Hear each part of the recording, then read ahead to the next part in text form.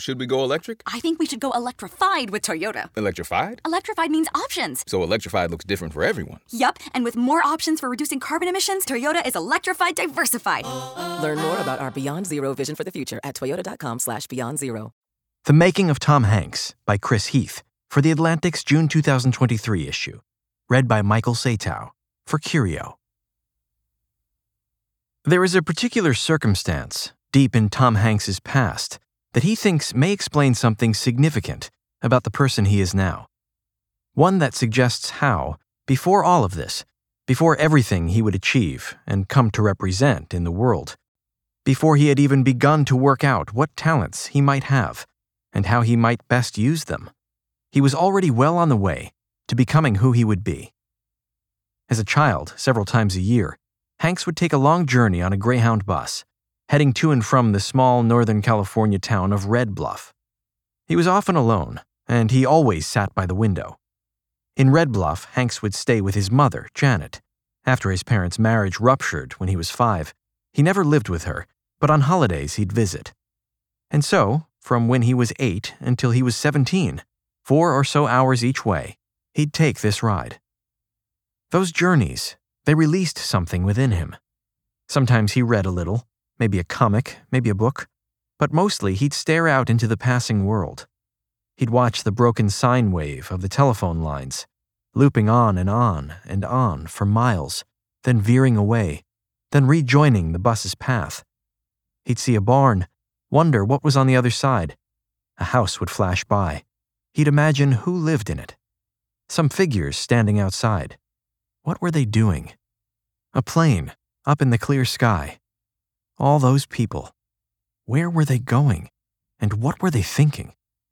The couple in that car as the Greyhound passed, the guy by himself in the truck, that station wagon loaded up with kids in the back, that locomotive on the train tracks.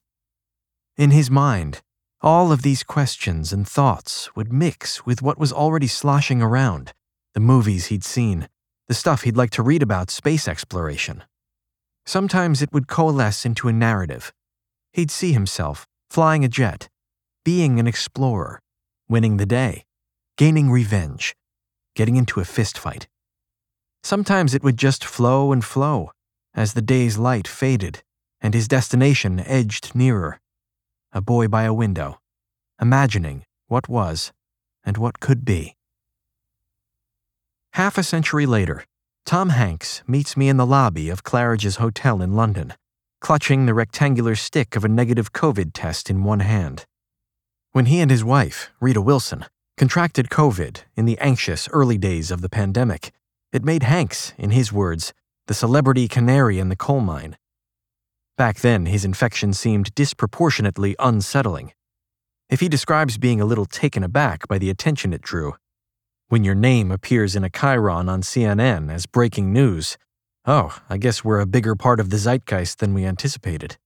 Well, perhaps he is not as invested as the wider culture is in the idea of Tom Hanks as some kind of cherished symbol, benignly treasured in a way few public figures are. An avatar, as the New York Times put it last year, of American goodness.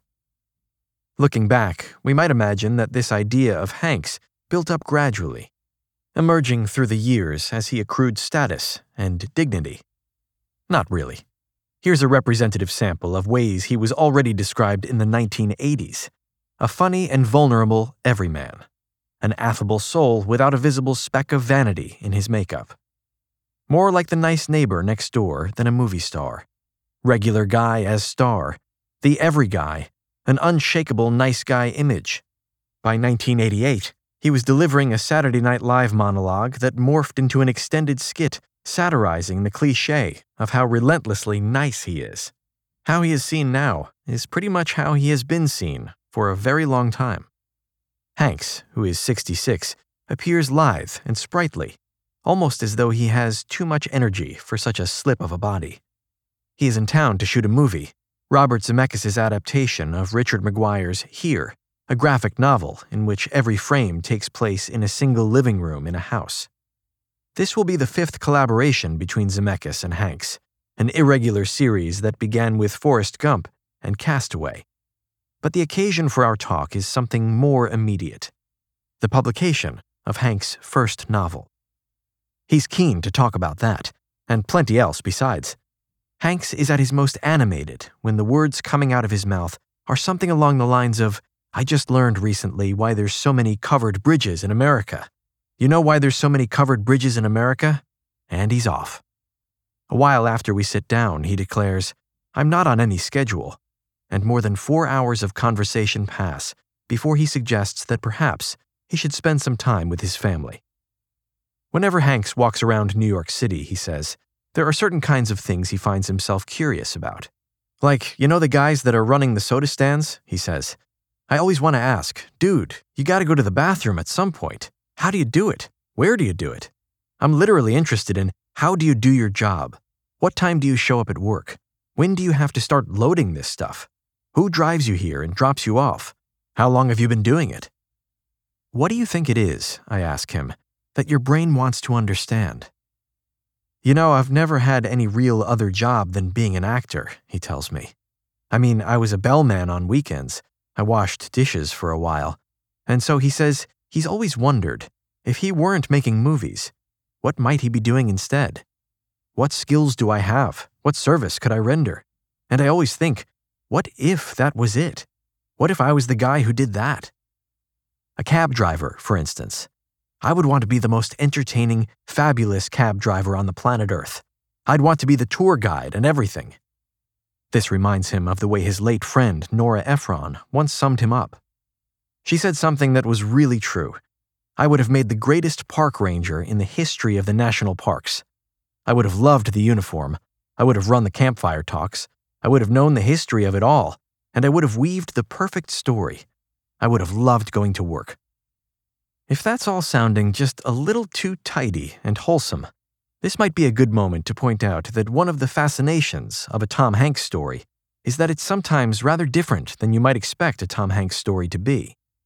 Later, he expands on his spell as a hotel bellman at the Hilton Oakland Airport when he was a teenager, a story offered not as an early life biography, but as an illustrative tale about effective problem-solving.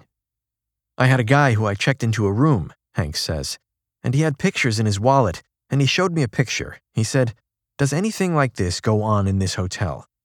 And it was a guy giving another guy a blowjob. This guy was saying, "You want to come up later and give me a blowjob? I'll pay you." And I said, "No, actually, I don't think anything like that does." I solved the problem, gave the guy an honest answer, and left him to his own. And then he's off again, spelling out the career trajectory that a young bellman good at fixing problems might have had ahead of him. Next step, working at the front desk, then sales, then management, until, next thing you know, you're running the International Garden Suites in Coral Gables, Florida. Then further down the road, move to the Bahamas, spinning one more story about one more life he might have lived if he hadn't turned out to be Tom Hanks instead. Hanks' public image is so entrenched that it can eclipse who he really is, and the far scrappier tale of how he came to be. As a boy, Hanks had a disorderly home life.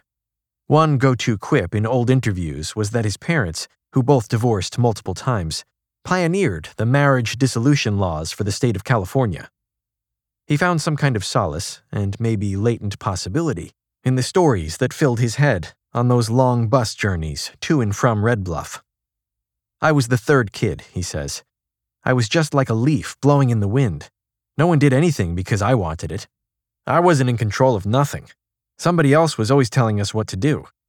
Focus and ambition came gradually. He was well into his high school years before he discovered drama class, and with it, one possible shape of a life ahead. At first, a very modest one. Not long after college, Hanks took his father, Amos "Bud" Hanks, who worked as a restaurant cook, to a performance of Tom Stoppard's Travesties, staged by a repertory company that the younger Hanks admired. I said, I want to show you the thing that I'm aiming for. And it was done, I said, if I can work at a place like this in a few years, this is the apex of it all for me. To be in something this good, in a repertory company, that means I'd really be a true artist and an actor. Hanks never had that repertory theater career. Instead, after some struggling and a 2-season sitcom, Bosom Buddies, he ascended into movie stardom. Maybe only 2 of his early films, Splash and Big, were truly memorable or impressive, but even the misfires didn't seem to break his momentum or dent the sense that Hank's face fit. Notably, the one person who felt that something was awry was Hanks.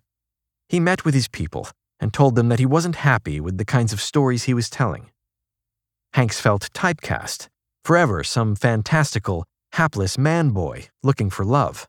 He wanted to play adults who were complicated, who understood the bitterness of compromise. If need be, he'd wait until the right roles came along, or until he could proactively nudge them into existence. The 6 movies he released from 1992 to 1995, his imperial phase, may have satisfied this requirement in very different ways, but every one of them, A League of Their Own, Sleepless in Seattle, Philadelphia, Forrest Gump, Apollo 13, and Toy Story, was a critical and commercial triumph. For Philadelphia and Forrest Gump, he won back-to-back Best Actor Academy Awards. Steve Martin once joked that Hanks took a shortcut to becoming a movie star. He only made hits. One itch palliated, others emerged.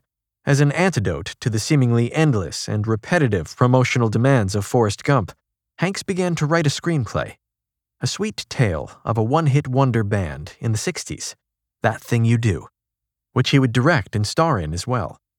He also started a production company in 1998, and since then he has spent much of his time developing projects, most distinctively prestige TV series on subjects that interested him: the history of space exploration, the birth of America, World War II. But the stream of movies with Tom Hanks on the marquee has never sputtered. Just in the past 2 years, he's been a stranded post-apocalyptic survivor who builds a robot for company in Finch, a suicidal misanthrope who finds his better self in modern-day Pittsburgh suburbia in A Man Called Otto, a grieving old-world woodcarver in Pinocchio, and Elvis Presley's duplicitous manager in Elvis. This June, he appears in Wes Anderson's Asteroid City. What I have just related is a condensed version of Tom Hanks' rise, as it is generally understood. But there is a document, an early example, in fact, of Hanks' writing, that allows for the possibility that far earlier, when he was still in school, a different side of Hanks already existed, one that was much more gung-ho about this movie star world and the place he might find in it. George Roy Hill was the director of such films as Butch Cassidy and the Sundance Kid and The Sting. Hill died in 2002, but many of his papers are in the collection at the Academy of Motion Picture Arts and Sciences. Among them is a 2-page, handwritten letter in blue ink from a teenage schoolboy who, as the letter explains, is friends with 2 of Hill's nephews and his niece. It swerves from praising The Sting into an impudent proposal. It is altogether fitting and proper that you should discover me. Now, right away, I know what you're thinking. Who is this kid? And I can understand your apprehensions. I am a nobody. No one outside of Skyline High School has heard of me. But I figure if I change my name to Clark Gable or Humphrey Bogart, some people will recognize me. My looks are not stunning. I am not built like a Greek god. I can't even grow a mustache. But I figure if people will pay to see certain films, The Exorcist for one, they will pay to see me. Let's work out the details of my discovery. We can do it the way Lana Turner was discovered. Me, sitting on a soda shop stool, you walk in and notice me, and bango, I'm a star. Or perhaps we could meet on a bus somewhere, and we casually strike up a conversation and become good friends. I come to you weeks later asking for a job. During the last few weeks, you have actually been working on a script for me, and bango, I'm a star. I hand Hanks a printout of the letter. "Oh my God, that's my bad handwriting," he says. He reads the final section aloud, offering commentary as he goes. "All of these plans are fine with me, or we could do it any way you would like it. It makes no difference to me!" But let's get one thing straight, Mr. Hill. I do not want to be some big-time Hollywood superstar with girls crawling all over me. Just a hometown American. Oh dear, this is a little too accurate, ain't it? Just a hometown American boy who has hit the big time, owns a Porsche, and calls Robert Redford Bob. All right, he says, laughing. Guilty. Hanks explains that after The Sting won an Academy Award in 1974, Everyone in his drama class wrote letters to Hill, congratulating him. I just wrote a jokey one, you know? But was part of you thinking, maybe this will work? Yeah, a little bit. I mean, you know. What do you think when you read it now? Well, he says, there's something to it. He doesn't own a Porsche. He's never, he says, had girls crawling all over me. But he thinks he can see what he calls his work ethic in that letter, for one thing. Am I wrong? Hey, we can do it any way you want it. A hometown American boy who has hit the big time. An irreverent kid, riffing funny, or someone imagining what could be. Hanks flashes the kind of smile that is almost a shrug. And by the way, I met Robert Redford, and I called him Bob. When Hanks reads something he likes, he is known to reach out to the author. Here in London, he tells me that he just finished Blitz Spirit, a book about everyday Britons living during World War II, and has written to the author, Becky Brown, informing her, "You wrote the most fascinating book I've ever read." The writer Ada Calhoun says that she and Hanks have periodically corresponded on literary subjects ever since she received a typewritten letter from him praising her book St. Mark's is Dead, The Many Lives of America's Hippest Street. Hanks wrote, "You made me feel like I belonged to the neighborhood. I envy your growing up days." Growing was mistyped as Gorwing, but Hanks, known for both his typewriter collection and his keen advocacy of their use, had hand-corrected it in pencil, indicating that the O and R should swap places. Even though Hanks had occasionally written movie and TV screenplays and a bit of nonfiction, until about 10 years ago, he'd sidestepped fiction. But after immersing himself in some New Yorker anthologies and reading uncollected early J.D. Salinger stories he found online, Hanks was struck with an idea for his own story about some people who launch themselves from a suburban driveway in a rocket that loops around the moon, then return to Earth. He wrote a draft in a fevered 2.5 days. What to do next? Hanks had been in the habit of sending his nonfiction to Efron, a characteristic response, voice, voice, voice, but she was no longer around. In her stead, he sent what he had written to Steve Martin with a single question, "Is this a thing?" There's always a dread when a friend sends you something, Martin tells me. Once, he says, a friend of his asked for feedback on something that he didn't think was particularly good. I said, "I think you should work with an editor." That was my comeback on something I didn't think was up to snuff. To his evident relief, this story was different. It was a surprising piece, Martin says. It was well written, it was charming, and it had flair. The New Yorker ended up publishing the story, called Alan Bean Plus 4, and Hanks went on to publish a collection of short stories, Uncommon Type, in 2017. After that, Hanks began to think about a novel. As he remembers it, his editor, Peter Gethers, was the one who suggested that he write about what he did for a living, and his first instinct was to resist the idea. I said there's nothing worse than hearing about an actor talk about being an actor. Then it occurred to him that there might be a broader story he did want to tell, one set in a world of movie making. Because, he says, I have found that absolutely everybody assumes they know how movies are made, and nobody does.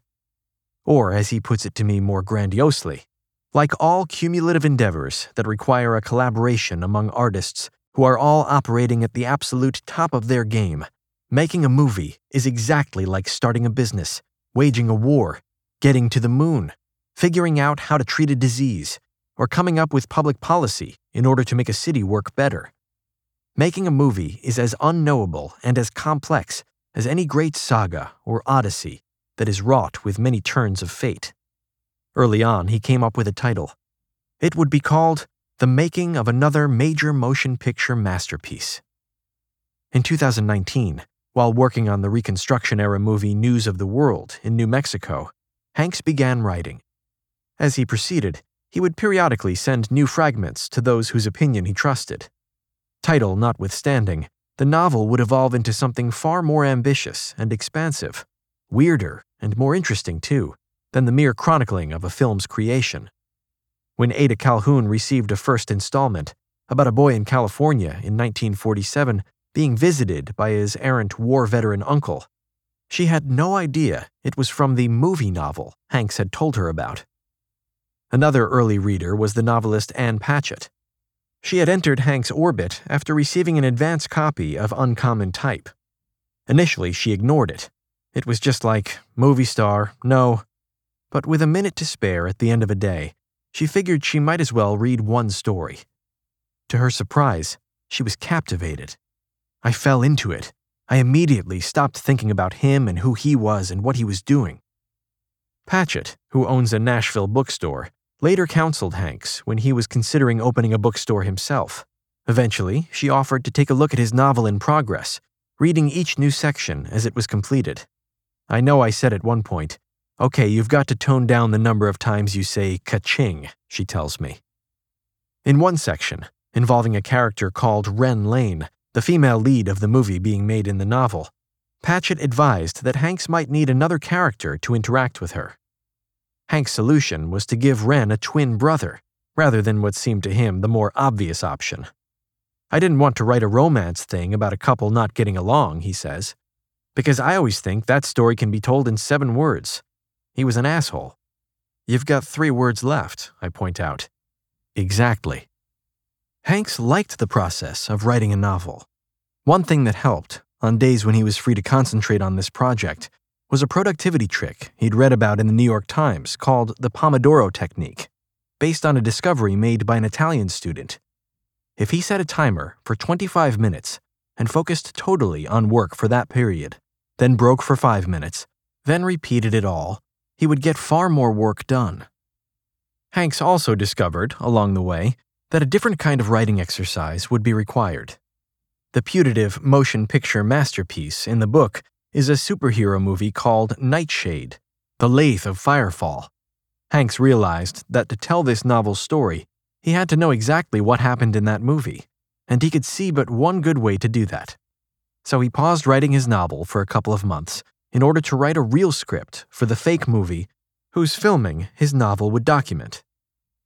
Prospective readers might presume that a book with a title like The Making of Another Major Motion Picture Masterpiece would be a sly, satirical dissection of filmmaking. Come see what grand folly it is to throw together so many millions of dollars and so many hundreds of talented people under intolerable pressure to create some fragile sliver of entertainment. Even more so when they learn that the particular sliver under examination has a name like Nightshade, The Lathe of Firefall. But Hank's book is not that at all. Hanks seems perfectly capable of seeing the world through a sardonic lens. This is a man who has barely sat down when we meet before he tells me, "The truth is, we're a business full of assholes." And there are certainly moments within his novel's more than 400 pages when he skewers some foibles and calls out some foolishness. But at its core, what he has written is a hymn to movies and those who make them. It's a book written in the spirit Hanks invokes when he tells me that the making of a movie is the same exact process of solving problems, dealing with assholes, or what have you. But the end result is something akin to the Brooklyn Bridge that you help make. And that's where the noble endeavor, I might get a little weepy on it here, that's the noble endeavor that you get to be a part of. Likewise, people might expect that a novel from a big mainstream movie star like Hanks would be one where everything is in thrall to a propulsive narrative. Again, far from it. Hank's story has a through line, and a certain amount of drama and tension and resolution. But it rarely feels as though plot is what matters most. The novel's strength and distinctiveness, and maybe its weakness too, for anyone expecting a breezy, streamlined surge of pure entertainment, lie in the way it is guided by Hank's relentless curiosity, and his apparent fervor to share what he knows, or has seen, or experienced. The book is not so much full of digressions as it is a compendium of overlapping digressions. Meet someone, and their rich backstory is usually only seconds away, often less because it'll be necessary to know any of this later on, than because it feels like Hanks just wants to know and generously assumes that you'll feel the same. This extends beyond characters. There are no covered bridges in his novel, but if there were, odds are he'd tell you, in engrossing detail, that they were originally designed to avoid spooking horses by keeping the animal's eyes on the road. The making of another major motion picture masterpiece also hews to significant parts of Hank's life in ways that might be less immediately apparent. Much of the book takes place in and around the fictional town of Lone Butte. Early in the story, it is where a boy named Robbie, who ultimately writes the comic book source material for Nightshade, grows up. Later, it is the filming location for the superhero movie, where the bulk of the book's narrative takes place. Hanks confirms my suspicions that Lone Butte is a stand-in for Red Bluff, the destination of all those youthful bus trips to stay with his mother. Small towns in Northern California, essentially those were my summer camps, Hanks says. I had this kind of William Saroyan take on a small town at a time when living in a small town was not necessarily the same as being poor. Red Bluff, it had a Christmas tree in the middle of the crossroads at Christmas. It had department stores and local drugstores. It had a full Bedford Falls-ish kind of life, courthouse, state theater. And the life that little Robbie has there, those were my summers. The house that is the basis of the house. That's really a place that my mom rented for a while. Robbie, growing up as he did in Lone Butte, that's me playing on the porch. There is another story, buried deeper in the same tangle of Northern California geography and history. This region was also where Hank's father spent his own childhood. Later in life, Hanks came to realize that his father had once wanted to be a writer. When Bud came home after serving in the Navy during World War II, he went to college on the GI Bill, and there, as his son understands it, he took a few courses as an English major. My dad came out of the war with a desire to write, Hanks says, and he thinks he knows why. Hanks tells me that when Bud was very young, he witnessed his own father get killed in a fight with another man, that Bud had to take the stand 3 times in court, but in the end, he did not get a sense of justice from it all, and he was darkened by that. Hanks thinks the root of his dad's desire to write was to have an outlet for an expression that he never really got. Hanks tells me that his dad never spoke with him directly about what had happened back then. He heard about it from his older brother, Larry. I was already aware of the bare bones of this story before I met Hanks, after stumbling across a podcast interview he'd given a couple of years ago. There, Hanks said that the fatal fight his father saw took place in a barn with a hired hand. After listening to that, I spent some time searching local California newspapers from the 1930s. During the period of the murder and the subsequent trials, I was surprised by what I found. Is it strange? Or, looked at another way, is it not strange at all, and maybe somehow telltale, that for all of Hank's deep interest in the stories of strangers, he seems never to have focused that same gaze on his own history? I explained to Hanks that the story I found was rather different from the one he has told. To what Dad remembered? He asks. Yes, I say. I ask him if he wants me to tell him. Yeah, he says, yeah. It seems a very unusual role that I have somehow placed myself in, but here I am, sitting in a lavish London hotel suite one Friday morning in March 2023, telling Tom Hanks about how his grandfather was killed. It's a story that not only diverges in key ways from Hanks' version, but describes a tragedy of a more nuanced kind. According to newspaper accounts of the trials, the killer was not a hired hand. He was an old friend of Ernest Bowl Hanks. At 67, he was more than 20 years Hanks' senior. The two of them had been hauling hay together, and the dispute, over some horses, took place in a field, not a barn. The older man testified in court that Ernest Bowl initiated the violence. The friend struck back twice with a pitchfork handle in self-defense. The misfortune of it all multiplied. Ernest Bowl was still well enough to begin driving the wagon home. When he was unable to continue, his friend took over and eventually called a doctor. Ernest Bowl died later from a blood clot in the brain, according to one report, in his friend's arms. The other man was charged with murder, but ultimately acquitted. Although Bud Hanks did take the stand, he didn't see the fight. Hanks listens attentively as I sketch out this story's arc, only occasionally commenting, "Yeah, the pitchfork was a big thing," he says at one point. "Oh, is that right?" he says at another, surprised to hear that his father didn't witness the actual violence. "Wow," he says when I finish. After, he shares something he remembers his father saying. how much his dad hated that he was supposed to forgive the man who was responsible.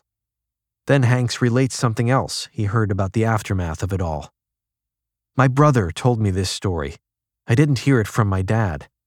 That after the war, or sometime after all of that, my dad decided he was going to kill his father's attacker, and showed up at his house with a shotgun, pounded on the door.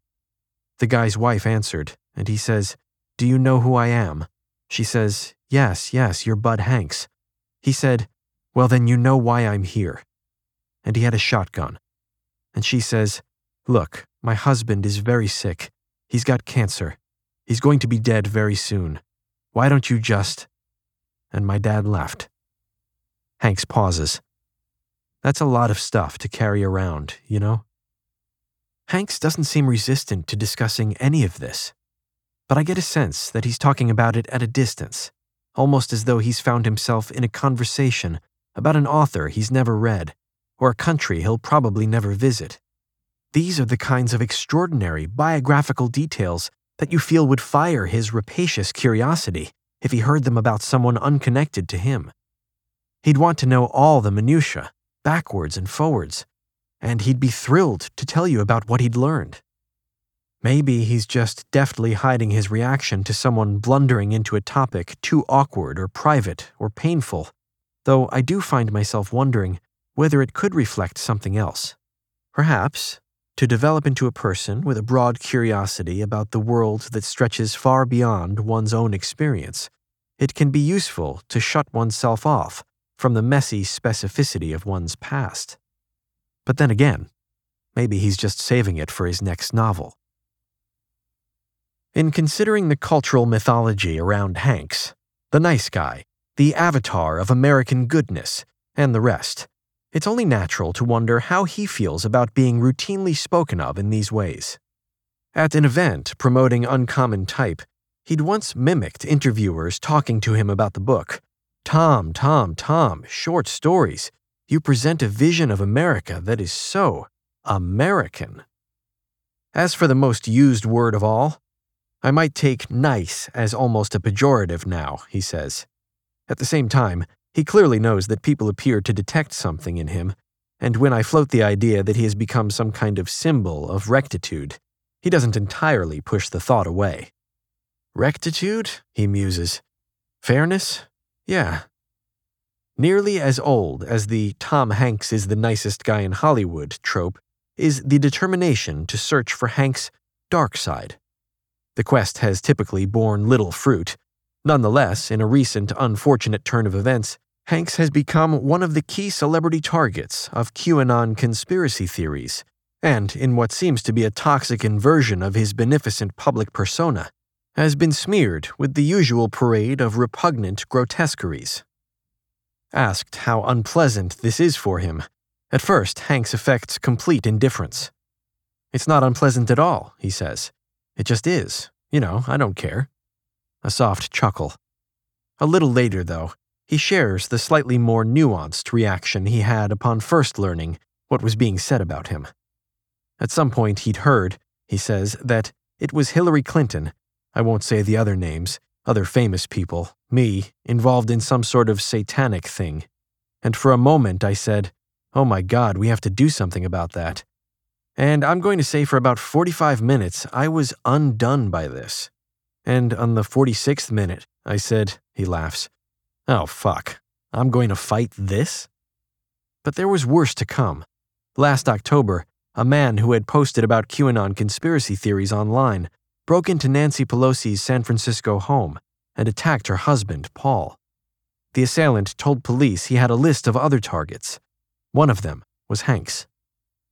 Oh yeah, Hanks acknowledges, and then exclaims, almost as though remembering something funny, I got a call from the FBI.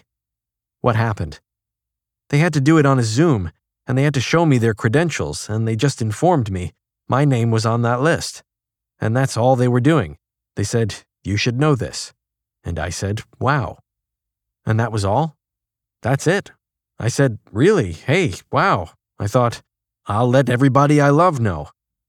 But again, what are you going to let control your life, for crying out loud? Hanks offers a corollary from wartime history. something he read in the William Manchester book, Goodbye Darkness, how General MacArthur, aware of huge pockets of Japanese forces and arms on various Pacific islands, deliberately decided not to attack them, and so these Japanese soldiers essentially sat out the war doing nothing. MacArthur just left them there.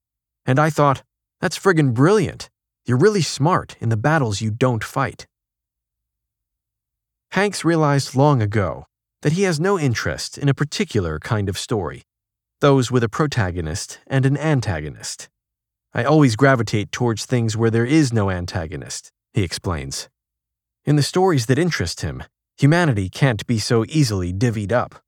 What distinguishes characters is that some people have an opinion that doesn't win the day. Yet you work in movies, a storytelling medium addicted to protagonists and antagonists. Even as a young kid, I never bought it.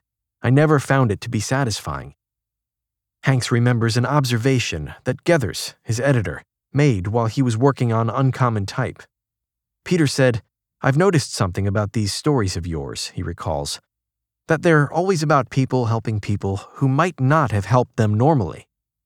He asks whether I've read all the Metropolitan Diary and the Times, with its quotidian tales from regular lives. They're almost always about some pleasant little moment, even if it's just somebody saying the right thing. And you like that? Oh God, I can't get enough of it. Sometimes he wonders what it would have been like to be a different kind of person altogether. If, say, he'd turned out to be a quiet guy like Larry, his older brother. L.M. Hanks is a respected entomology professor, a representative academic paper title, The Role of Minor Pheromone Components in Segregating 14 Species of Longhorned Beetles, and also is, Tom says, the funniest human being I've ever met. But his brother is dry and he is bashful. I'm loud. I'm totally different. He tells me about his brother's insect collecting field trips in their youth at a place near Red Bluff called Hogsback, Tom in tow, and how Larry's bedroom was full of carefully mounted bugs. And I wish I would have had that kind of specific focus, he says, as opposed to some sort of attention deficit disorder for me that is always jumping from one story to the next. At one point in our conversation, pressed into another way to explain himself, Hanks begins a thought with, "In my writing," then stops himself. I don't like to say "in my writing." Why not? Because it makes it sound as though He assumes a pompous voice. "Well, in my writing." Which makes you sound like what? Like people who do it in order to say, "Well, you know, in my writing." I just do writing. I write because I've got too many fucking stories in my head. And it's fun. I ask him what he thinks his talent is. Holding people's interest? Does that make sense? In warranting their investment in listening to me? Don't be misled by the modesty of Hank's language. I think he's well aware that one downside of a graceful affability is that it can make what you do look effortless. It can tempt people to take you for granted. One evening, nearly 30 years ago, Hanks was eating with his wife, his mother-in-law, and a friend at a restaurant called Coco Pazzo when the maitre d' asked for a word. He said that Joe DiMaggio, who was dining alone, wondered whether Hanks might come over to his table. Naturally, Hanks jumped at the chance. They chatted for a while. It turned out DiMaggio knew that Hanks was from Oakland, and DiMaggio told Hanks, "I like your pictures." Hanks told DiMaggio, in turn, that when reviewers said that Hanks made it look easy, he often thought of what people said about DiMaggio, that he'd made playing center field look like it was easy. And, Hanks remembers, he said, "Yeah, it looked easy on the outside, but..." And Hanks imitates how DiMaggio clutched his hands over his heart. "Not in here." Hanks repeats DiMaggio's words. "Not in here." I'll never forget, Hanks says. His hands were huge. And you've felt the same feeling, I say. I think that is one of the deep reasons why I wanted to do the book in the first place, he says. If I was going to say, what's the theme of this? It's that doing this is not as easy as it seems. That doing this is so difficult that it breaks people wide open. You can look at all sorts of people that had the ability, had the credit, and then took the deep throw shot. It didn't work, and they were gone. It's hard, man. It's hard. and the joy and the fun have to come in spite of the fact that it's difficult. The hotel suite we've been talking in is so big that it has rooms I never even see. On our way out toward the door is a baby grand piano. I guess that Tom Hanks, as the world imagines him, would reach out with both hands for the keys as he passed, almost without breaking stride, and release a ripple of discordant notes. Just enough, maybe, to feel like it was a nod to Big's magical keyboard scene, or as though it simply needed to be done, because it would be such a waste if you could have, but didn't. And, given that the Tom Hanks you want him to be is, more often than not, the Tom Hanks he is, this is exactly what he does. That was The Making of Tom Hanks by Chris Heath for The Atlantic on the 3rd of May, 2023. Read by Michael Satow for Curio. So, should we go electric? I think we should go electrified with Toyota. Electrified? Electrified means options. Yes, we could go all electric with the Toyota BZ4X, but then there are hybrids like Grand Highlander, or we could do something in between like a RAV4 plug-in hybrid. So, Toyota is electrified diversified? Yup, and with more options for reducing carbon emissions, the closer we all get to Toyota's Beyond Zero vision for the future. Exactly how much coffee have you had this morning? Learn more about our Beyond Zero vision for the future at toyota.com/beyond zero.